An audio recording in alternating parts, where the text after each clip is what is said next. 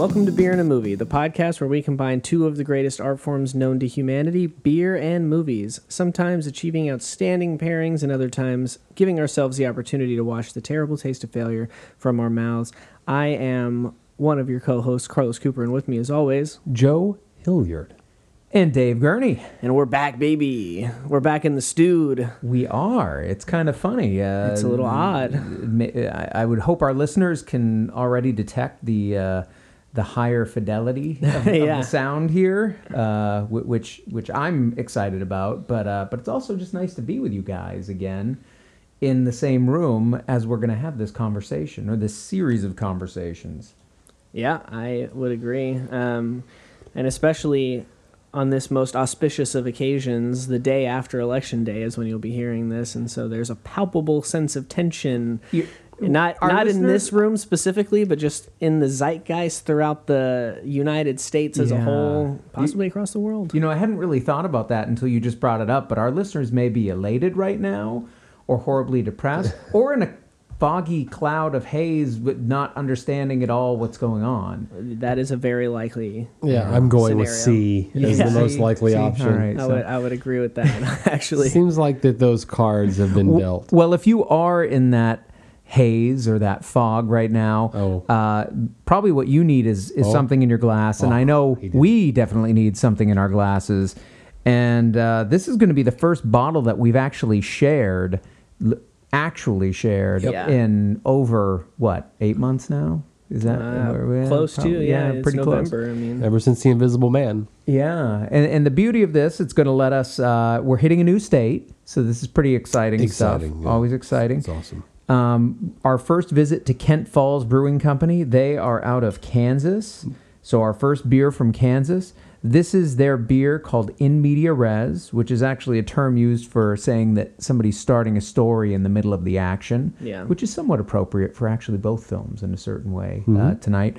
But this is a collaboration that they did with friends of theirs who have business Casa Agria Specialty Ales.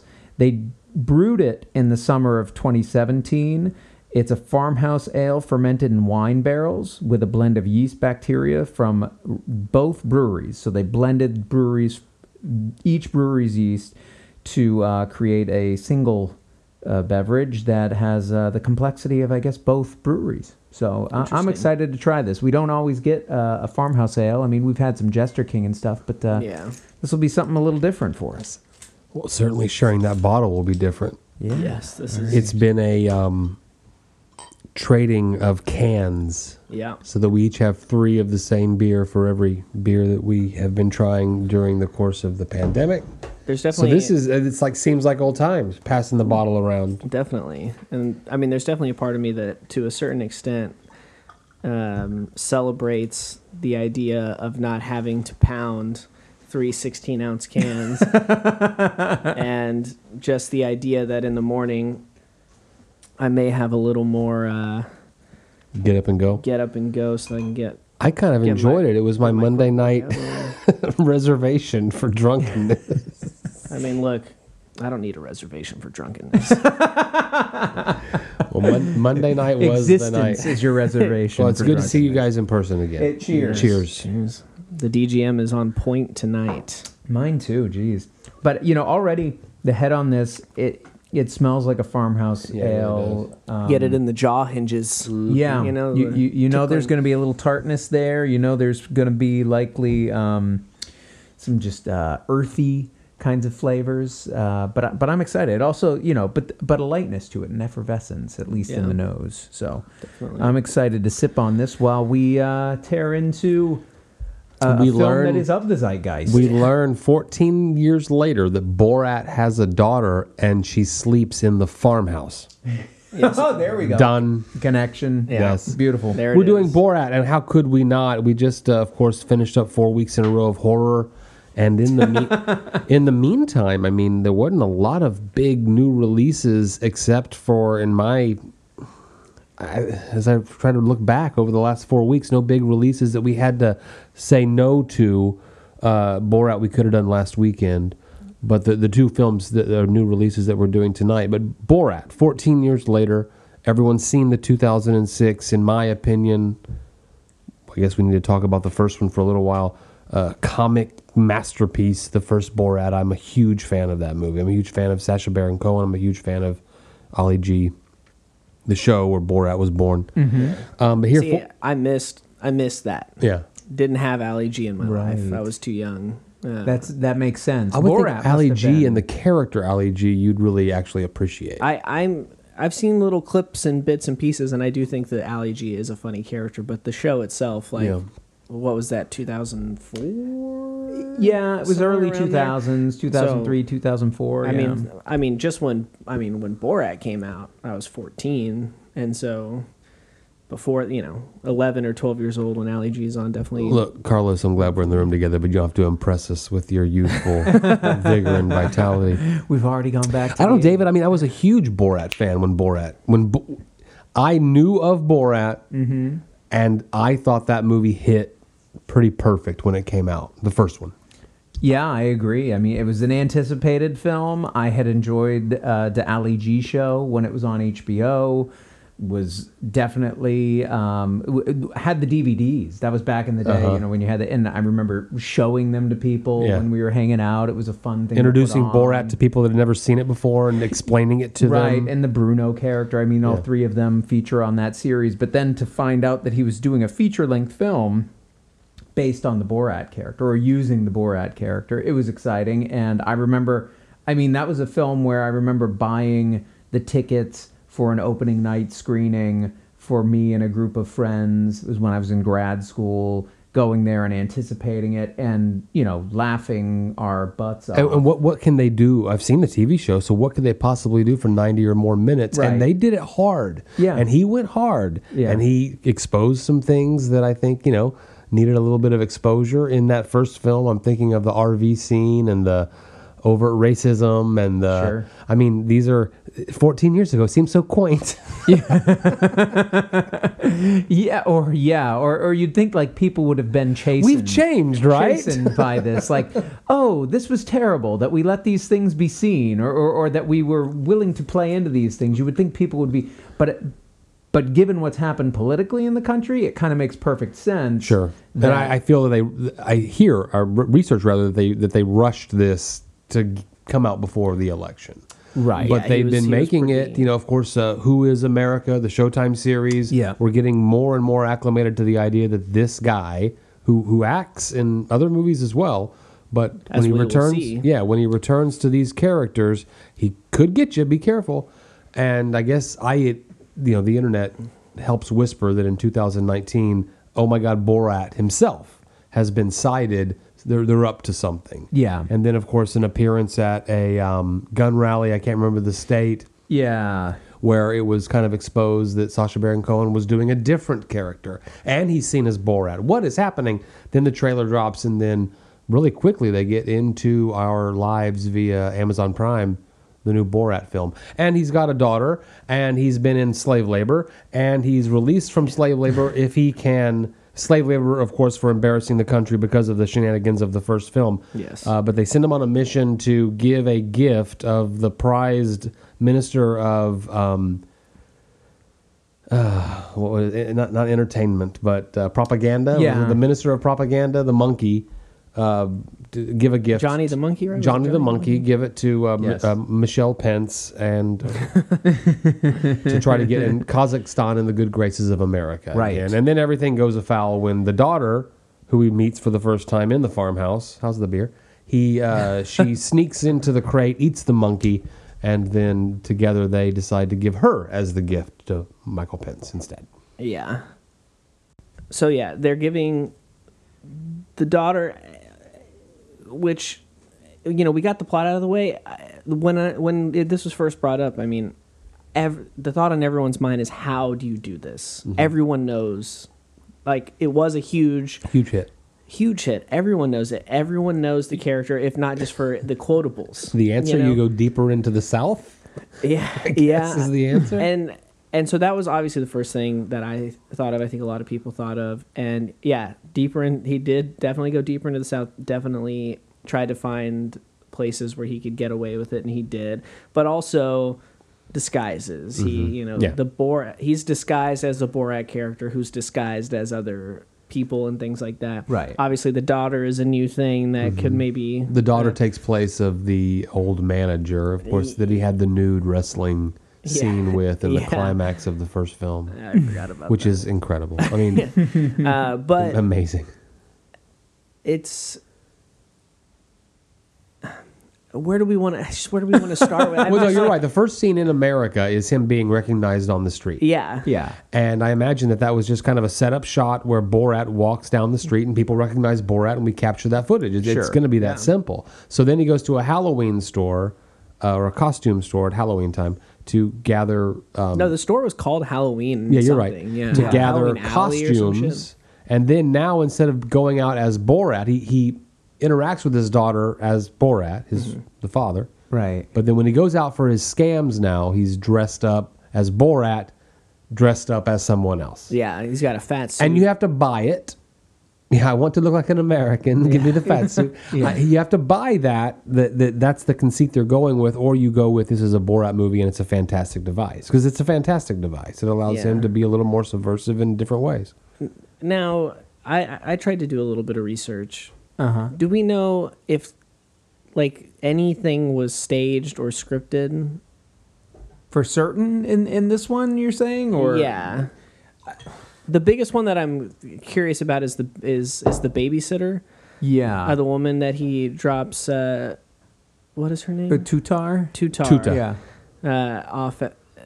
Some of that seemed like I was like, "There's no way this lady doesn't Is not in know on the what's joke. going on." Yeah. She's you about know? to go get big breast surgery enhancements. Yeah, like Yeah. now the scene after that where she goes into the like Republican like women of whatever the fuck. Yeah. That's definitely seemed like they didn't know what the fuck was happening because you can see it in their and there's definitely scenes where you can tell okay this person clearly does not know what's going on. Mm-hmm. But then there's some other times where I questioned it. But I'm not sure. Him dressing up as Trump was hilarious. Yeah. That was like pretty fucking great Which for me. I feel like there's got to be a ton of footage that they got that was probably didn't work for the film and didn't, but that would have been interesting just from a observational standpoint to see of how people were reacting to this guy in this strange Donald Trump costume lurking Carrying a around girl. CPAC. Yeah, right. Especially once he's carrying the girl. I hear what you're saying, Carlos. And it was kind of that way with the first film, too, where I think there were certain, like, Pamela Anderson, I know, was in on it in that first Okay. film. I mean, like, some stuff has emerged, I think, Right. since then that makes it clear, yes, certain people were told more than others. But there were definitely some people that were mad about this one. Yeah. Like absolutely. The social media influencer girl towards the beginning Yeah. who's like telling her like, oh, you have to be weak and you have to be Yes, right. subservient and stuff Yeah. like, Yeah. she's saying those things and she's come out since, kind of coming after Sacha Baron Cohen because she was told it was for something else and she felt duped and like all this stuff. And it's like, well, bitch, like you said that. Yeah. You said those things. I mean, that's kind of the response the first time, too. It's like, Right, yeah, there's as case duped law. as you were, if you Yeah. were willing to go along, even if you thought these were friendly people who The cake shared your lady? views, the fact that you're expressing your views Yeah. makes it kind of hard to say that they're doing something to misguide, the mislead cake lady you. was bad. Yeah. That one was really bad. When she, without a blink, wrote "Jews will not replace us" on the top of a cake. Doesn't even and smiley faces. Uh-huh. All Yeah. of, and he asked for a smiley face. She draws a bunch of smiley faces. Well, there's a She bunch. was There's a bunch into it. edited out. I mean, on those small points, I didn't catch that any of it. I think the babysitter was real, and there's been since the film came out. She's one of my some- favorite characters. Yeah, She's Loved her. She's the most sympathetic character in the entire thing. yeah. There's a big daughter. GoFundMe thing to make a The most sympathetic real world person in the most entire sympathetic thing. Mark. Yeah. Yeah. But you had to do something different because we've seen it before. We talked about this last week with Babysitter. The sequel has to be bigger and broader.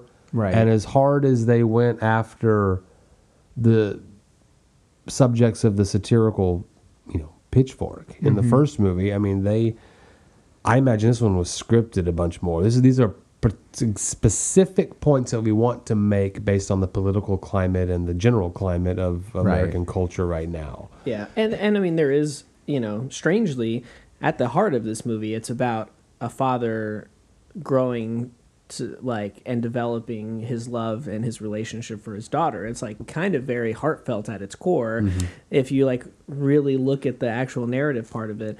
But yeah, I mean, well, it's essentially pulling someone with horrible views about women into a modicum of normalcy, and it's trying to show that I think the Borat character and the narrative with his daughter in this one, while we're seeing real life right wing craziness going on, I think what he is serving as is a kind of reminder that for a lot of people, it's really just ignorance. And if you can expose people to more than just their small Texas town or whatever, then people do have the capacity to change and develop and grow, just like this character does.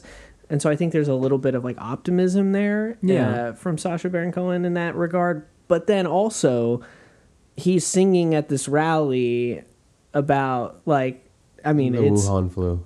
Terrible. Yeah. And that was the not- one that I had seen leaked before the film, because Right. there was footage of that, because this was that gun rights He got rally busted. in Olympia, Washington, and that was a gun rights rally? Yeah, I thought, okay. I think so. In the film, it's pitched as March for Our Rights. Yeah, in the Yeah. film, it's pitched as an anti-lockdown rally. Well, I think it's kind of both. I Okay. think, but yes, I think you're right. The March for Our Rights, I think, did have to do with government imposed lockdowns. You're right, absolutely. And that, But why not knock out gun rights too while we're all here? well, I mean, they go hand in hand. They do. really. But yes, having him there and singing along, and that the crowd was singing along, and that they were just ready for it. And they looked stoked. Some of the Yeah. people they close up on that are just I can't remember. I know there was the inject them with the Wuhan flu, but there was what was the other one that was more violent? It It was something bad. like the Saudis do. Something right? chop them up like the like the Saudis Saudis do. And Yeah.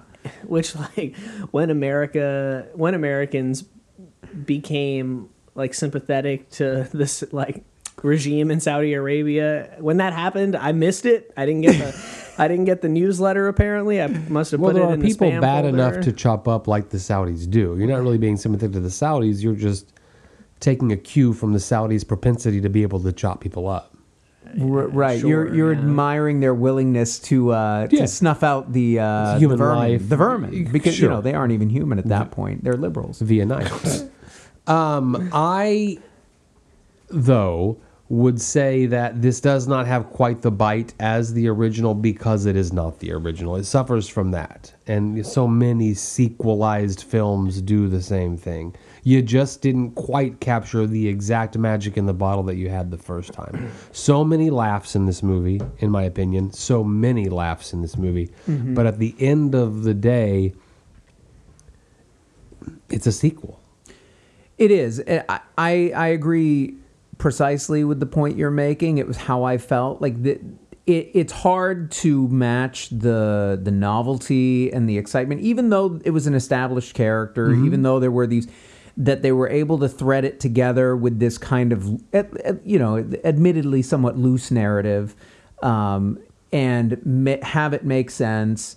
Have the character actually grow and develop over the course of the first film. Sure. That was quite a feat, and it was amazing to see, and it was a lot of fun. Even when the Bruno movie came out, which I liked, I do too.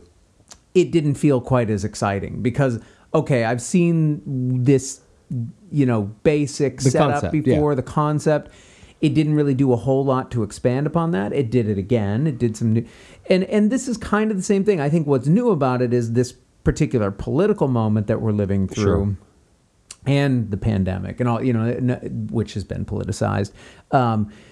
And so for that reason, I think he picked probably the best time since the last Sure. Borat film to do something like this again. So I think he capitalized on a moment, and I don't even think it's that naked. I think there is a genuine public service that he's trying to No render. I doubt. mean, I'm glad he it is exists. He is an entertainer.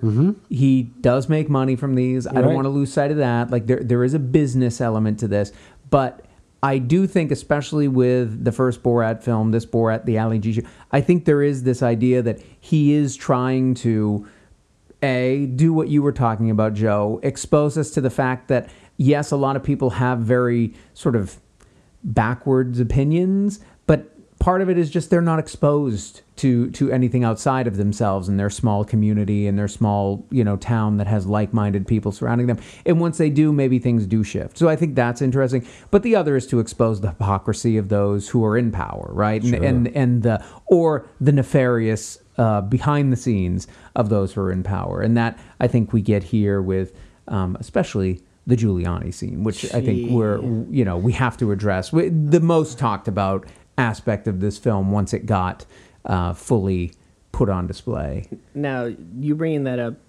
is a good segue into me just briefly giving my takeaway or my reaction to this movie.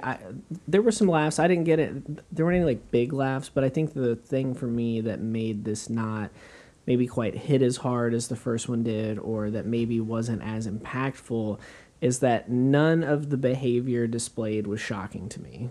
Like, I was not surprised by people singing along to chop them up like the Saudis do. I wasn't surprised with two guys living in some cabin somewhere saying that the Democrats should have less rights than us. Like, none of this stuff was surprising to me. Just like the Giuliani scene wasn't surprising to me.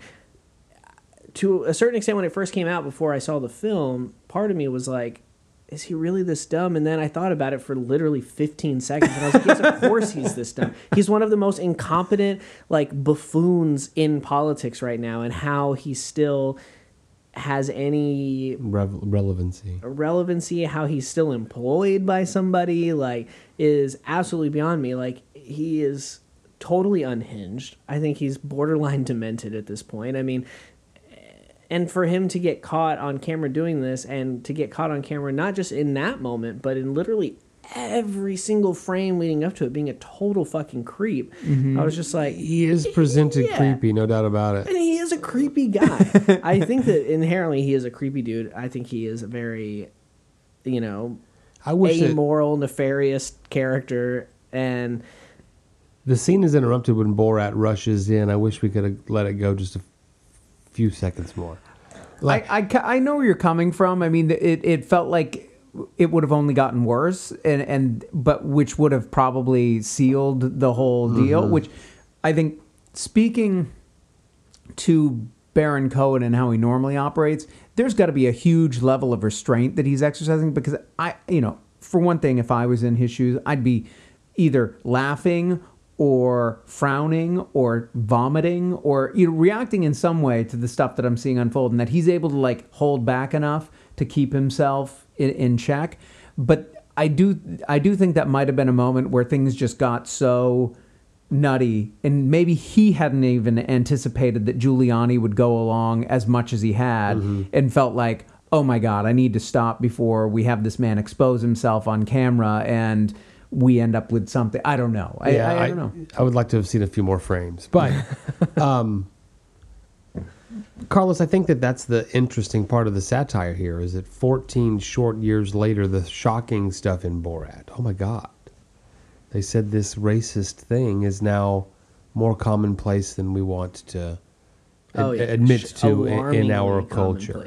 Yeah. Like I said earlier, I'm glad that this film exists. I'm glad that Baron Cohen exists, because he does it with this amazing balance of satire and comedy. And that's what I love so much about the first Borat. That along with the satire, there's fisting dildo jokes. I mean, they're woven without. So much of that rather in here with the full moon fertility ceremony, which is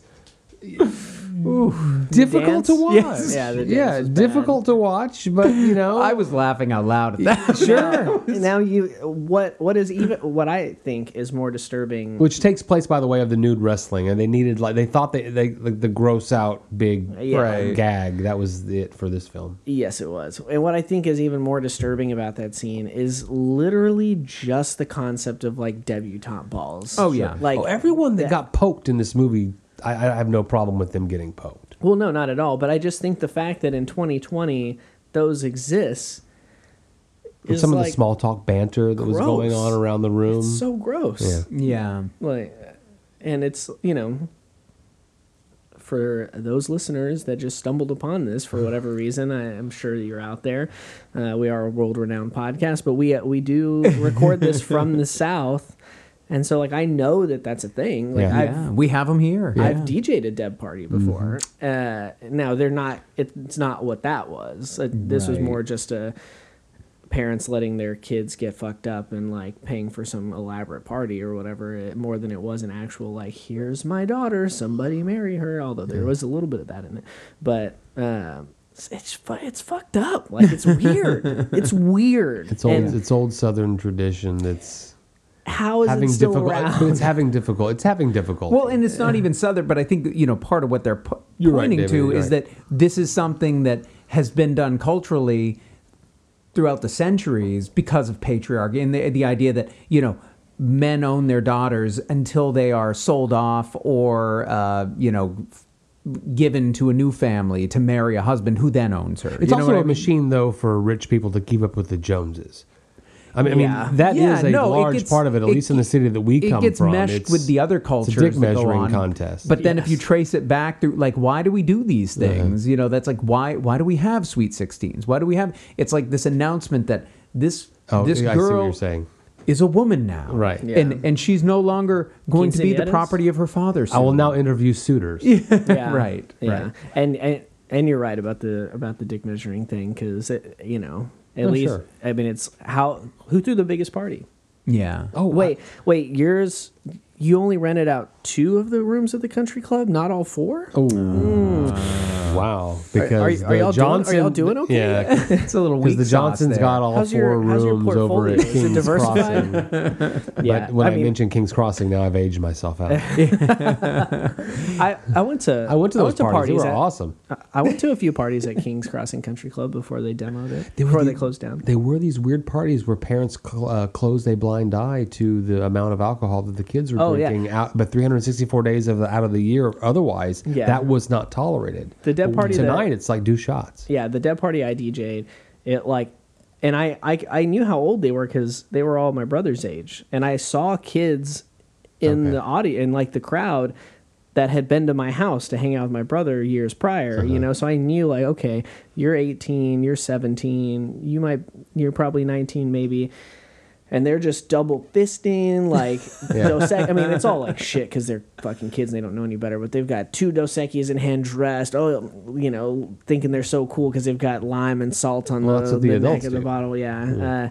And then come 10:30 and Mr. Brightside comes on and they're all just like, just like losing their minds, Well, we digress. Just a tad. Yeah. No, I was glad to see Borat was back. I laughed heartily throughout. Yeah. But at the same time, it did not pack the wallet. Yeah, it would be tough. It would be tough to be able to recreate that. And there was a part of me going into it that worried that is this even worth rehashing the character, bringing it back, doing this whole thing.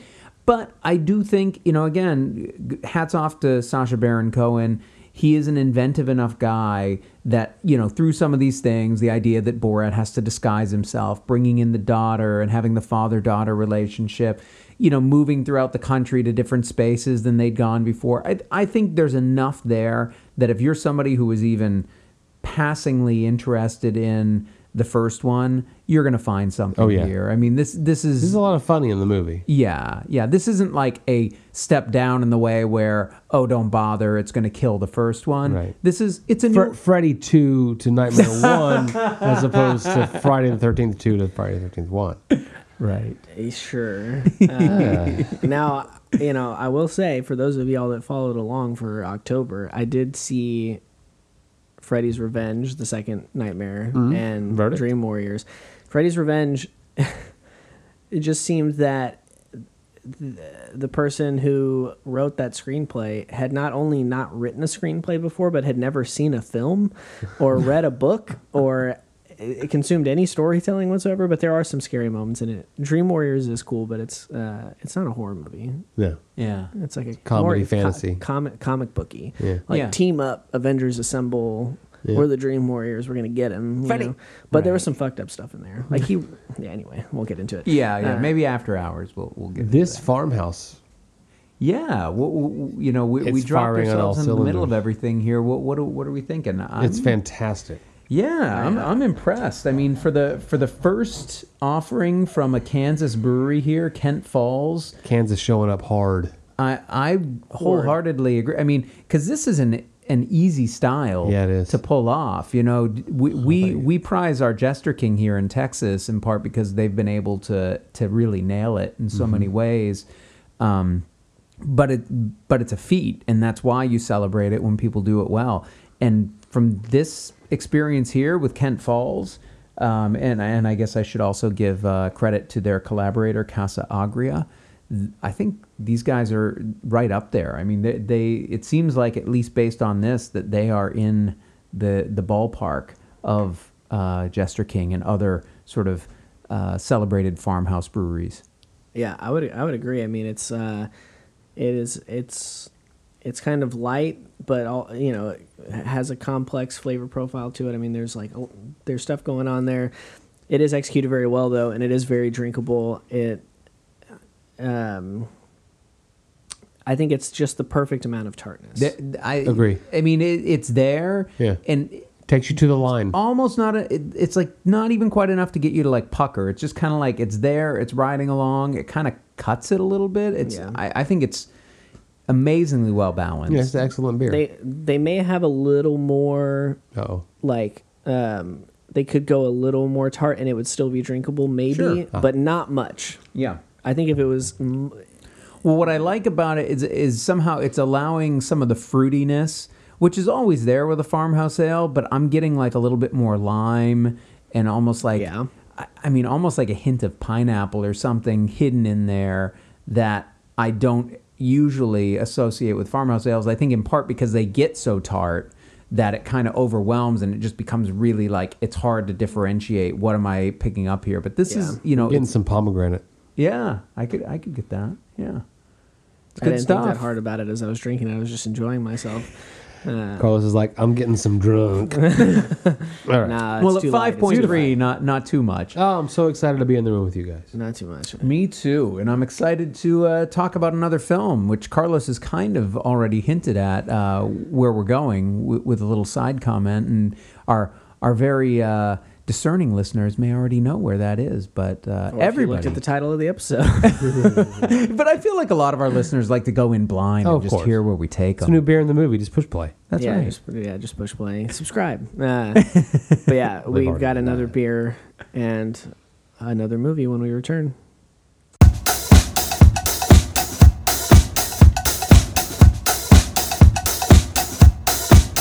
And we're back for a cocaine-fueled second half of the episode. Given the I wasn't imagining we were going to get out the big I party brought supplies. shrooms. Okay, well, I was just trying to get us in the mood. given well, the that would given make the more writer sense than director- cocaine for this Yeah, one. I don't know. yeah. Where's your cocaine from? Well, Aaron Sorkin.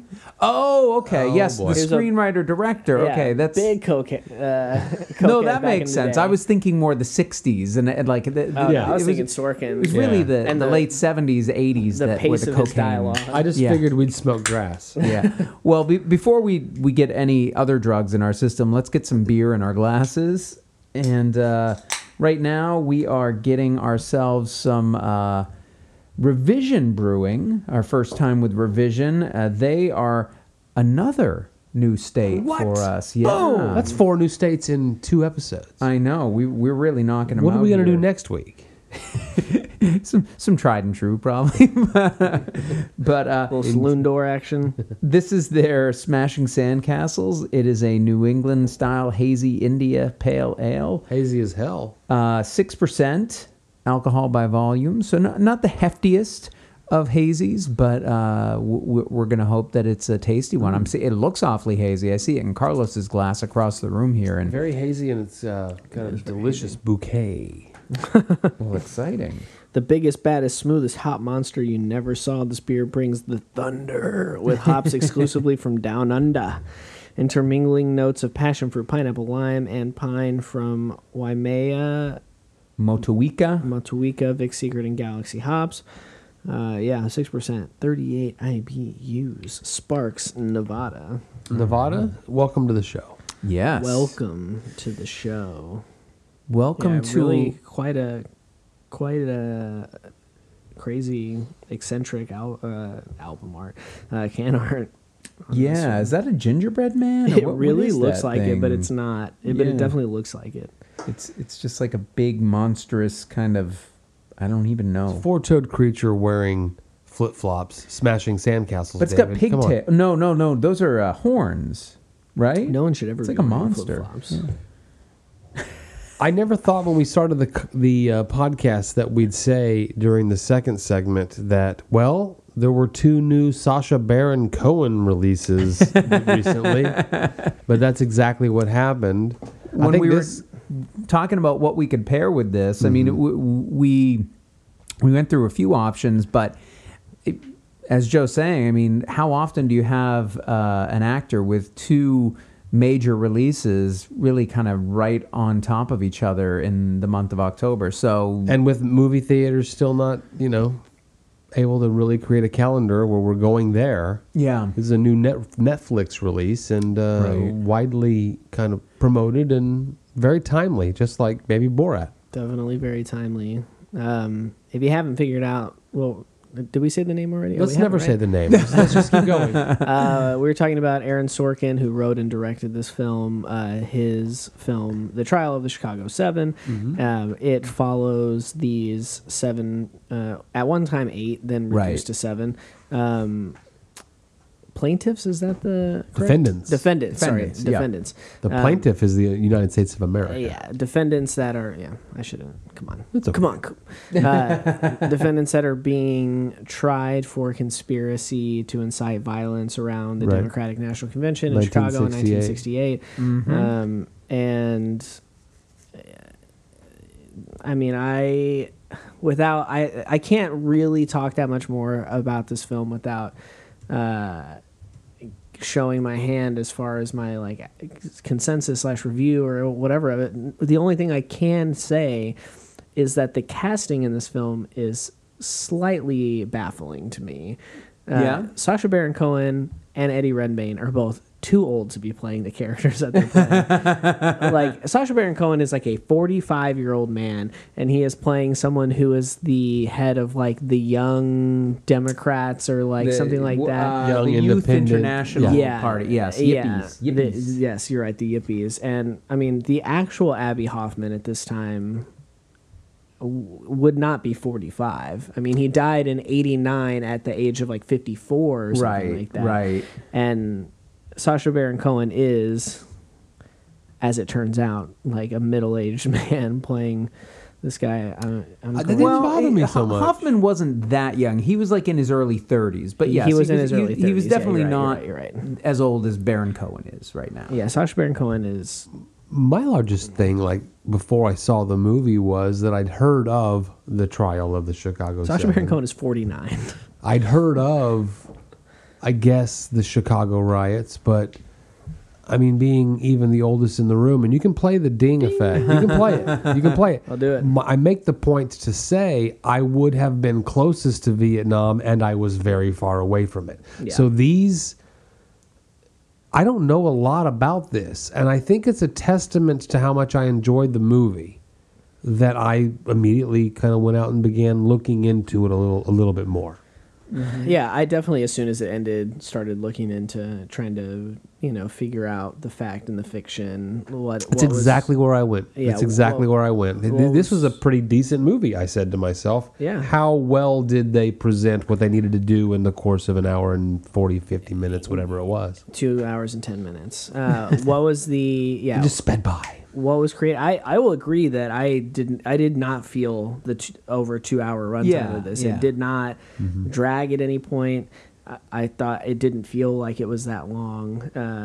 It was paced very well. I mean, as in any Aaron Sorkin film, whether he's written and directed it or just written it, the dialogue is lightning fast pace. I mean, it keeps it moving in this kind of like hyper realist like way of the way that people talk to one another and stuff. I don't care for Eddie Redmayne in most. I can't think of anything I've seen him in where I was really like, okay, cool, yeah, this is my guy. And like, I certainly didn't like love him in this. He wasn't bad, but I didn't really. I don't know. I think this movie shows, to me at least, if people were kind of on the fence, that Sacha Baron Cohen is like a pretty solid actor outside of like this. I don't know if that's like a thing that everyone has decided is true or not, or if people really think that hard about it, or just kind I of think for me pigeonhole it him was as- Hugo. When Yeah, I saw he's great in Hugo, Hugo. I See, definitely I've never seen that. Yes, he's great in it. That proved to me that he was was able good in to Les do Mis, things too, outside of what he had constructed right, himself. right. Yeah. Yeah. He is very good in this. I mean, I think that everyone except for Eddie Redmayne is pretty good in this. Well, with the power of Borat, he's had a lot of juice in Hollywood, and the Yeah. first project that he tried to tailor-make for himself was playing the lead in what became Bohemian Rhapsody. That's right. that's right. And He wanted to would have been do- so much better. Oh yeah, and he wanted to explore Freddie's entire his entire life. Yeah. I thought Yeah, immediately yeah. of last week's episode. His entire life and the rest of Queen that I guess had some kind of material approval. Yeah. Said we don't Yeah. want to maybe look at the entire life. Yeah, he So- never was able to get the Right, so film now that he wanted. This project's been around since I guess 2007 or so, when Aaron Sorkin Right. wrote Really? it for Steven Spielberg to direct. Oh, Well, thank it was. God I think that didn't happen. Spielberg had kind of Certainly spearheaded produced, it. yeah. Pulled in Sorkin to try to get him to write it. Yeah. And did, but yes, it kind of languished for over a decade in Hollywood because of yeah. that writer's strike back then. I think I think derailed that it was at the part of time, it, and but then I think there were other stars attached to it at various times. Sure, I and know I- Will Smith was supposed to play Bobby Seale at Yeah. one Ooh, point. yeah, I fucks with that. Heath Ledger was going to play Eddie Redmayne's character. That would have been much Tom better as Hayden, well. Yeah, and then of course a decade goes by. But Yeah. for me, I enjoyed this Can we talk movie about very Will much. Smith as Bobby Seale for a second? My God. Who I think was 20 or so, playing a 20-year-old. We're looking at the convergence of Black Panthers. We've got the Abby Hoffman and his crew. What's the Eddie Redmayne character's real life name? Tom Thomas? Hayden. Tom Hayden, yeah. Tom Hayden, which is the same as the Godfather guy.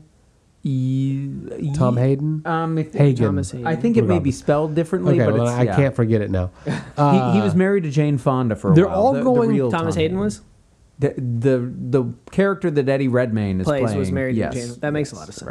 right. They're all converging on the 1968 Democratic Convention to protest the Vietnam War and racial, everything that was going on in the civil rights Civil movement unrest, in the United States at the time.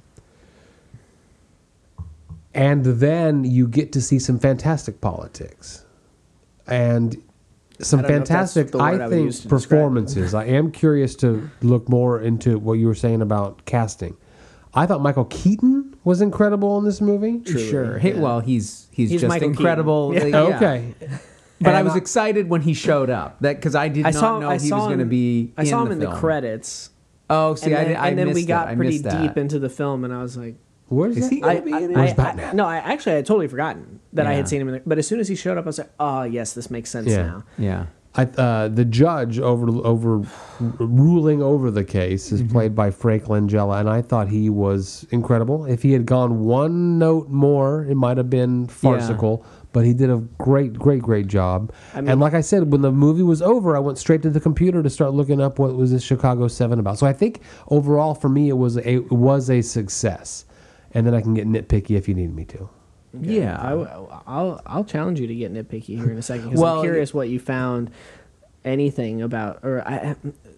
Okay, this movie made me angrier Okay. than anything has made Wow. me in a very long time. Okay. And you're an angry guy. This is amazing. Let's I hear would this. not characterize myself as that, but angry guys but, never you do. know, the sure. angriest dog in the world, right here. I mean, you know, okay, so in the first half of this episode, we talked about Borat's subsequent movie film to restore recently. You were going to read the whole title. I was trying to do it from memory, but what was it? A recently disgraced nation of anyway. Yeah. And all of the things that I saw in that film, at this point, I'm seeing on a pretty regular basis. You know, I have been. I wouldn't say that I've been desensitized to it, but I definitely come to expect it. Like, anyway, that's a rabbit hole. I'm not going to do that. But this movie showed you something in such a real way, and it's not as if like this movie presented some new idea that I've never been aware of as far as like the way the judicial system is designed to work and like can work and things like that, but it showed it in a way that painfully reminded you that the people that are in power can do absolutely anything that they want to. It made you angry for the reasons you should be angry. Yes. Good. Yeah, okay. no, all right. I thought you were saying that you were getting angry because I you hate thought it was Frank a terrible Langella, film. and every time he came on the screen, I got angry. That's what I thought every he was time going. he did come on the screen, I got angry. And when you were praising his performance, I almost don't want to do that because I fucking hate this guy.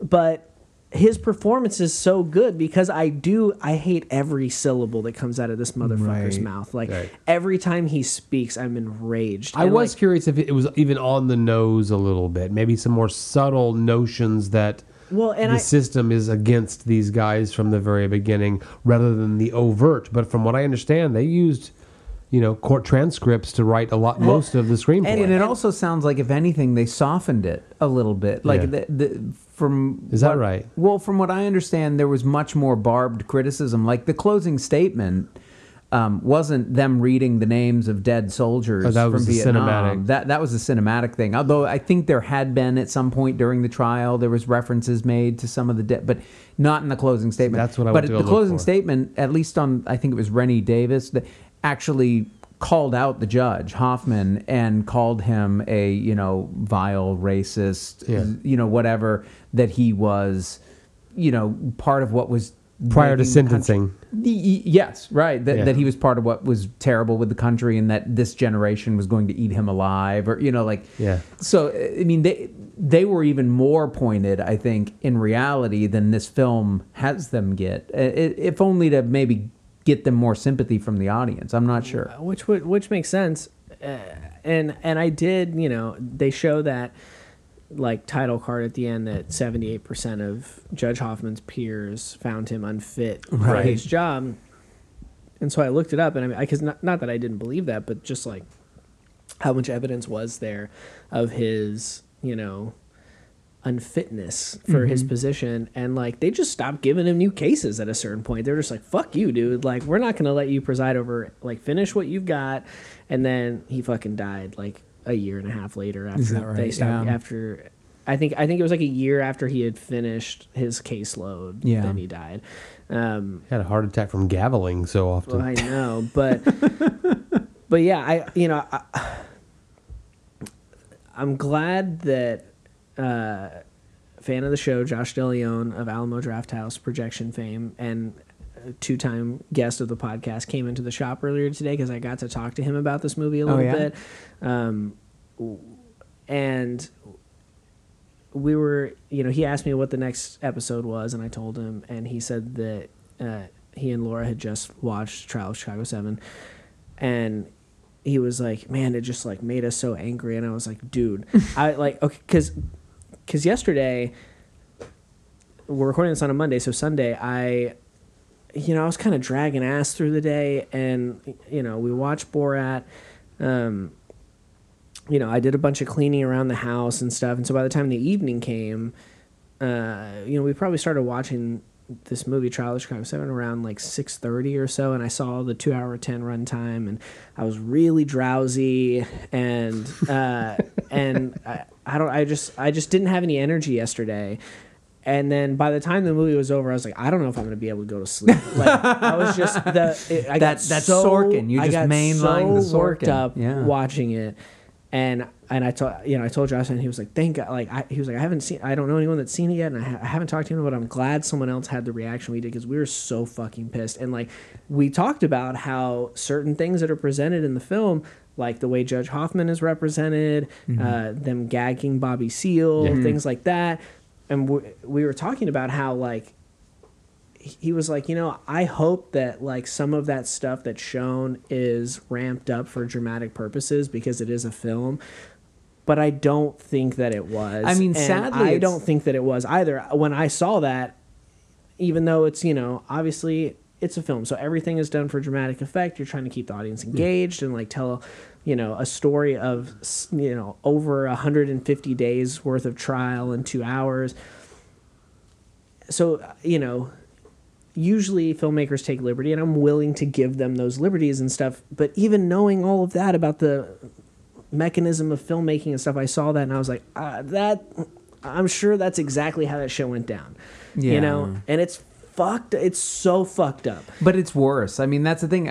I think the fact that it's compressed, the fact that, right there, Bobby Seale was bound and gagged many days before he was let out of the trial or his thing was dismissed, right? In the film, that happens, and almost immediately thereafter, they sever him from the case and they let him go. But he was in the courtroom for multiple days doing that, and apparently constantly wriggling out of them having bound him. You know what I mean? Like getting out of it. So, I mean, if anything, they had to cut back on the drama, if only to be able to put it into a 2-hour time frame for people to be able to digest.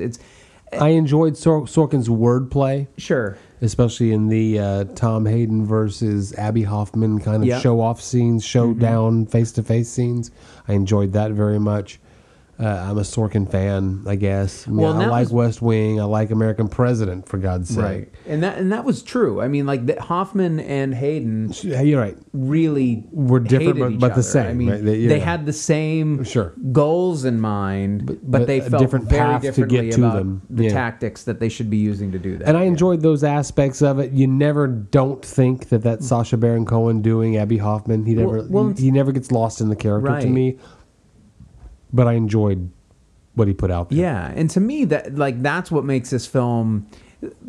It angered me too. It definitely angered me. Sure. And it's supposed to, but in a way that it wanted to. It entertained me. It keeps you engaged. But it felt like I was seeing these are perennial issues that we deal with, where we have even those who we are simpatico with when it comes to what we want to see happen in the world, because we differ on how hard or how fast or use what tactics, what strategies we want to use. Like, we can be just as at odds with each other who support the same goals and who want the same outcomes as we can with those who are the establishment and are like absolutely speaking from the real position of power, where they actually hold all of the cards.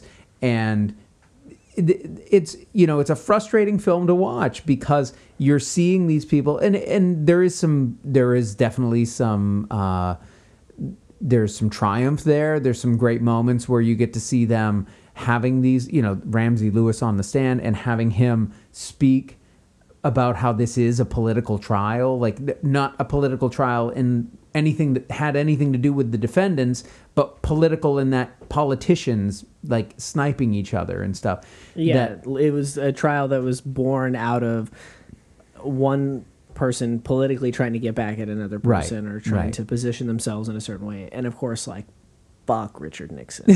In fact, I was just watching, I think we talked about this the other day, or maybe it was with someone else, but Vanity Fair does these like breakdown videos where they'll bring in an expert on a subject to like break down the representation of that. Yeah. So I was watching one earlier today with a presidential historian who teaches out of SMU up in Dallas. Yeah.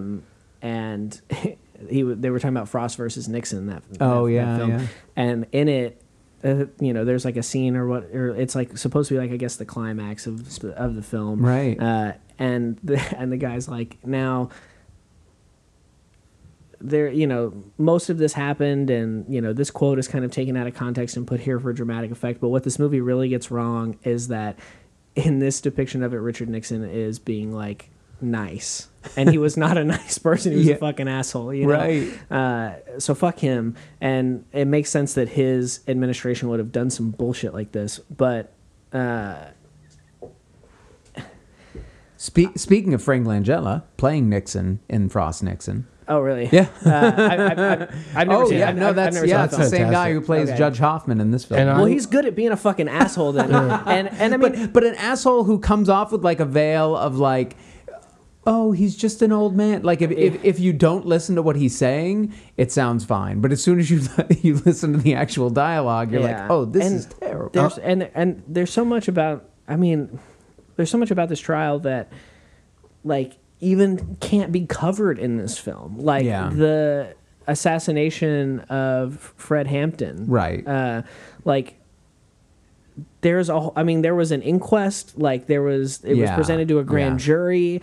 There was a lawsuit, a civil rights lawsuit in 1970. His, I'm assuming girlfriend or partner, Deborah Johnson, gives birth to their son 4 weeks after he's killed. There's like so much more happening just in the peripheral of what was going on in the trial itself that this movie's never gonna have time to get to. And it's, I mean, I don't know.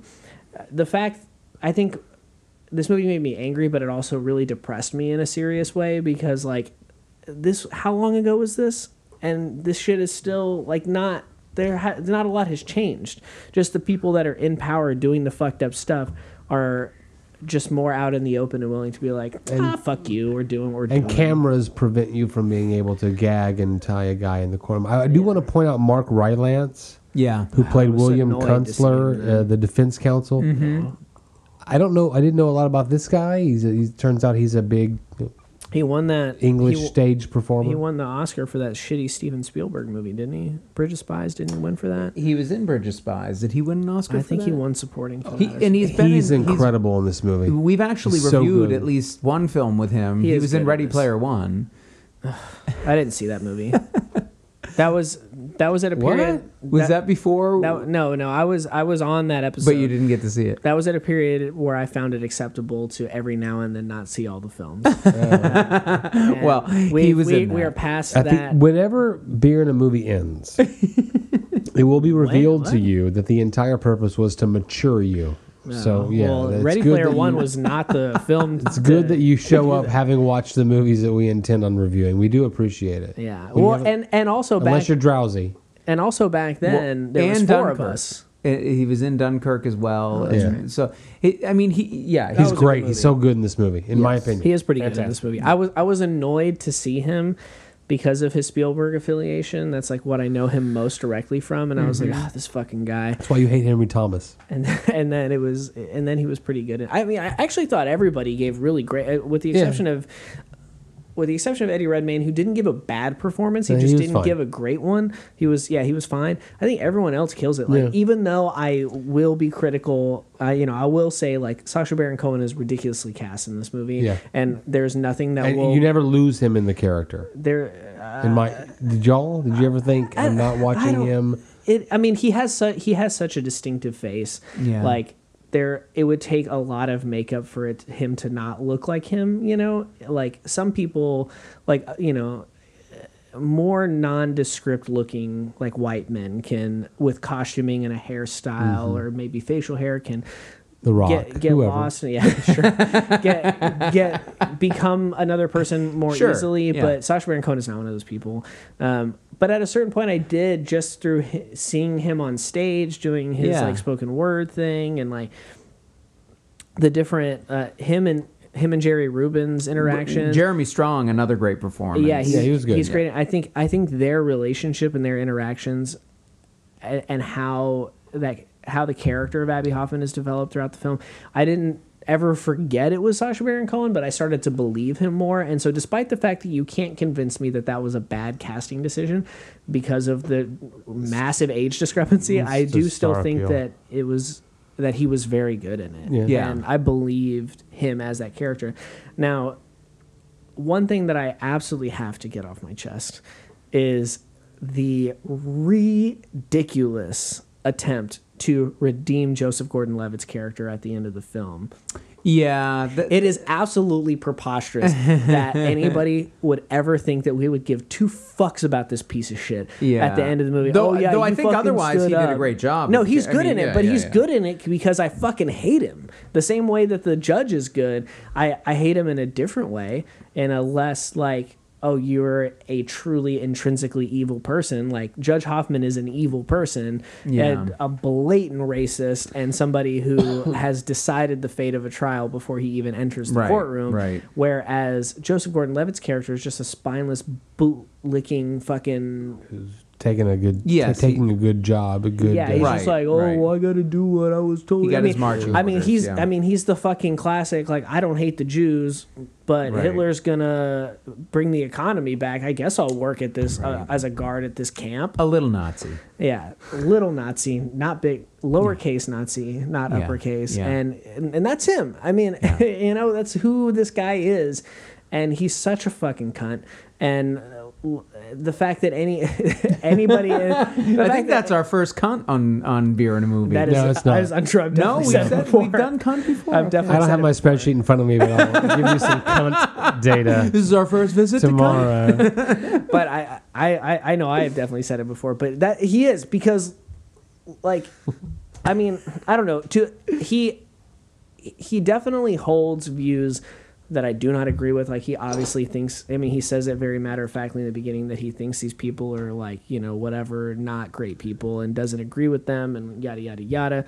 But he also says that he doesn't think that they committed a crime that's indictable. He says it very clearly. Yeah. And then, you know, just for the sake of his paycheck or his political positioning or however he wants to develop as a political person, it's just like, I don't think that these people committed a crime, but I'm still going to send them to jail anyway because fuck them. You know, like, That's you know what what? attorneying Fuck is you. all about. It's not about what is the truth. It's about what you can prove. I know, which is why I didn't go to law school. That's why I quit law school. Well, and it U.S. law school. I went to But half of law school. My entire undergrad, I duped my parents into paying for a philosophy degree. because you were going to go to under law the school. yeah, Yeah. under the When you- guise yeah, of, that's I'm the going to go best- to law school. Great scam. I Yeah. did it 14 years before maybe you did. Yeah, last semester. I don't think it's for me. Yeah. Well, Okay, even what? outside David, get of us there. the Come on. actual law profession, I think it is a great depiction of the kinds of compromises that people enter into when they go into the political realm. That Ultimately, it's a story that's interesting to tell. This is a very, very fascinating chapter of American history. a charged one that was very much a media spectacle. Sure. That, I mean, because of Hoffman, because Sure. of Rubin and their Sure. antics. Well, and because of the Vietnam War, all of it. I mean, Vietnam yeah. War, what the Nixon administration wanted it to be. I Sure. mean, It was there a were- polarizing idea. Yeah. These people are either revolutionaries that are taking America in a pathway that we need to take it to, Which they or they're terrorists fomenting violence. Sound and, familiar? They're burning our cities down. Yep. Yeah. It's just crazy to me that It was an effective courtroom drama. it was very okay. good. The craziest part to me is that a witness went on the stand that denied 5 different people permits to gather peacefully and safely in a public park, and a jury would still indict them. Sure. Yeah. It would still convict them. Right. Like, what are you fucking talking about? Like, Yeah. A different and- time, Carlos. A different time. No, because that would still happen today. That would 100% still happen today. You're right. And, you know, to your point earlier about, like, that you can disagree with people that are trying to achieve the same as you. I've had those conversations with, like, quote unquote, like, radical, like, leftist or radical progressive, like, friends who are just wholly uninterested in the electoral process and, like, putting people in office, or, like, at least have been historically, and I think are starting to come around. And it was just so interesting seeing the Abby Hoffman character who's just like, we're going to agitate and we're going to do this. And then Thomas Hayden, who's like, if you don't get people elected, it doesn't fucking mean anything. And like that, those are real conversations that I've had with people. Or, Yeah. like, you know, conversations that I've witnessed or, you know, have And heard. it's not. They're not opposing, because we said it earlier. They're coming to the same potential goal from two different paths. Yeah. You can agree with both of them. Are they congruous? Can those You two need them both. ideas exist? Yeah. Yeah, you need them both. All right. I think, you know. Do we need this beer? Do we need it? I don't our life? I don't need it. I need personally. that Kent Falls farmhouse from the Yeah, first half. I need that absolutely. in my life. That's delicious. Yeah. That one I need. This Do one I need this one I'm okay smashing with. sandcastles in my life? This is a good hazy IPA. I don't have any sort of reservation in saying that this is one that I would be happy to be drinking if it was on tap someplace, if I could grab these cans easily. Is it one that I would seek out and that I would, you know, crawl over glass and hot coals to? No. I mean, It's not a Frankenfroyo. it right. It's not. Did you take tear gas for this beer? No, right. I wouldn't start a riot to be able to get to this beer, but I think it's, you know, it's a good hazy IPA. I think, unfortunately, you know, full disclosure. Oh gosh, what is the can date here? It looks like July. It's July, so we're a few months. I mean, I would say we're probably a good month past its prime in terms of all of the hop qualities that we might have gotten from it. So I Maybe feel like even I two. need, huh? Maybe even 2. Maybe. So Yeah, I feel like we need to give it September a would have little been. bit of an adjustment there. There needs to be a little bit of a correction for what we're tasting. But it's not. I mean, you're not going to tell me it's a bad beer, are you? I'm not going to. All right. I mean, I'm going to say that maybe there's a little more of that malty kind of sweetness than what I would. Really? See, I'm not getting that. Really? I'm not getting that. I'm definitely getting that. I was just based on the description expecting a little bit more of a fruity, you know, See, sort I'm- of burst of hops. I'm getting more sweetness from the malt than I am aroma Maybe. from the hops, personally. Okay. Man, but I could have a trash palate, Joe. Do you think I have a trash palate? What are you tasting? You asked me two different questions. I'm going to only focus on the second. I feel sorry for people like Revision that hit us after such a success. I feel sorry for people like Revision that hit us after a success in the first half, like Kent Falls. Yeah, it's tough. They set the expectations, and Right. and the roll of the dice was that this beer, the Kent Falls Farmhouse, is exceptional. So with Smashing Sandcastles, I'm just not as exuberant as you guys are, and I don't want to trash them. I'm so glad that we're in Kansas now. Nevada. That's what I said. Kent was Kansas. Kent was Kent. No, that's what I meant. I'm so glad we're in Kansas because Kent Falls was awesome. But Nevada sucks. No, I'm kidding. Smashing Sandcastles is delivering to me a glass full of disappointment. I'm not enjoying it as much as you two are. That's an episode title. But sometimes Glass full of disappointment. I trust the two of you to find something that I'm not finding, but there's a metal undercurrent right through the middle of this. And you guys know that I'm the IPA, like, I'll take that first, please. But you're also the metal guy. You get metallic notes and things, which That's is true. And you love Maybe it's Dawkins. cilantro and soap. I don't know. yeah. But there's something in this that's just not hitting me at all, and I would not be looking for this again if I had the opportunity. And also, you know damn well as additionally that you don't want to go down the cilantro rabbit hole again. No, let's not. No, right? Let's not. Yeah. We Let's did not. that. You brought it up. No, you're right. You brought it up. I'm not going to bring it up again. And we're back. But you know, I think that. I'm glad that- you're enjoying it. Yeah, I'm enjoying it. I'm not loving it, but I'm enjoying it.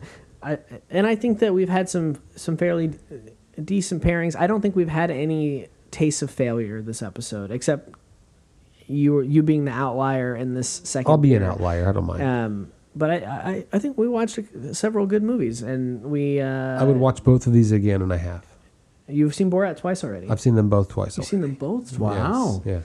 Wow. Borat because I watched it and I wanted to watch it again because I knew that how much I loved the first one was tainting my view of this sequel. Okay, that's fair. The second time I enjoyed, I got it more. I could see the Yeah. connective tissue. Yeah, I could. and Yeah, I I could see appreciated it. that. I can see that.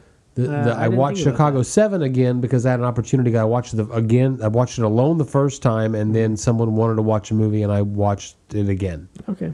And it is also gives increasing returns. So Chicago 7, I don't know that I could do again. maybe if I had Smashing Sandcastles twice, Maybe. I could get there. Maybe if you had it super fresh. Well, we want to know. Kent Falls, DM me. Slide in the DMs. Yeah, we definitely want to know if you've seen Borat 2, subsequent movie film. If you have seen The Trial of the Chicago 7, definitely want to hear from you if you've had any of these, any beers from either brewery that we have visited, or the 3 breweries that we visited. Casa Agria, This evening. And we also want to know how are you guys holding up? Because True. by the time you're listening to this, shit is probably super weird. And I, at the time of this recording, am truly terrified of what could potentially happen in the next 48 hours. So let us know what you think, how you're feeling. Are you okay? Were you able to get in and out of your polling place safely? We sure hope so. Absolutely. Let us know.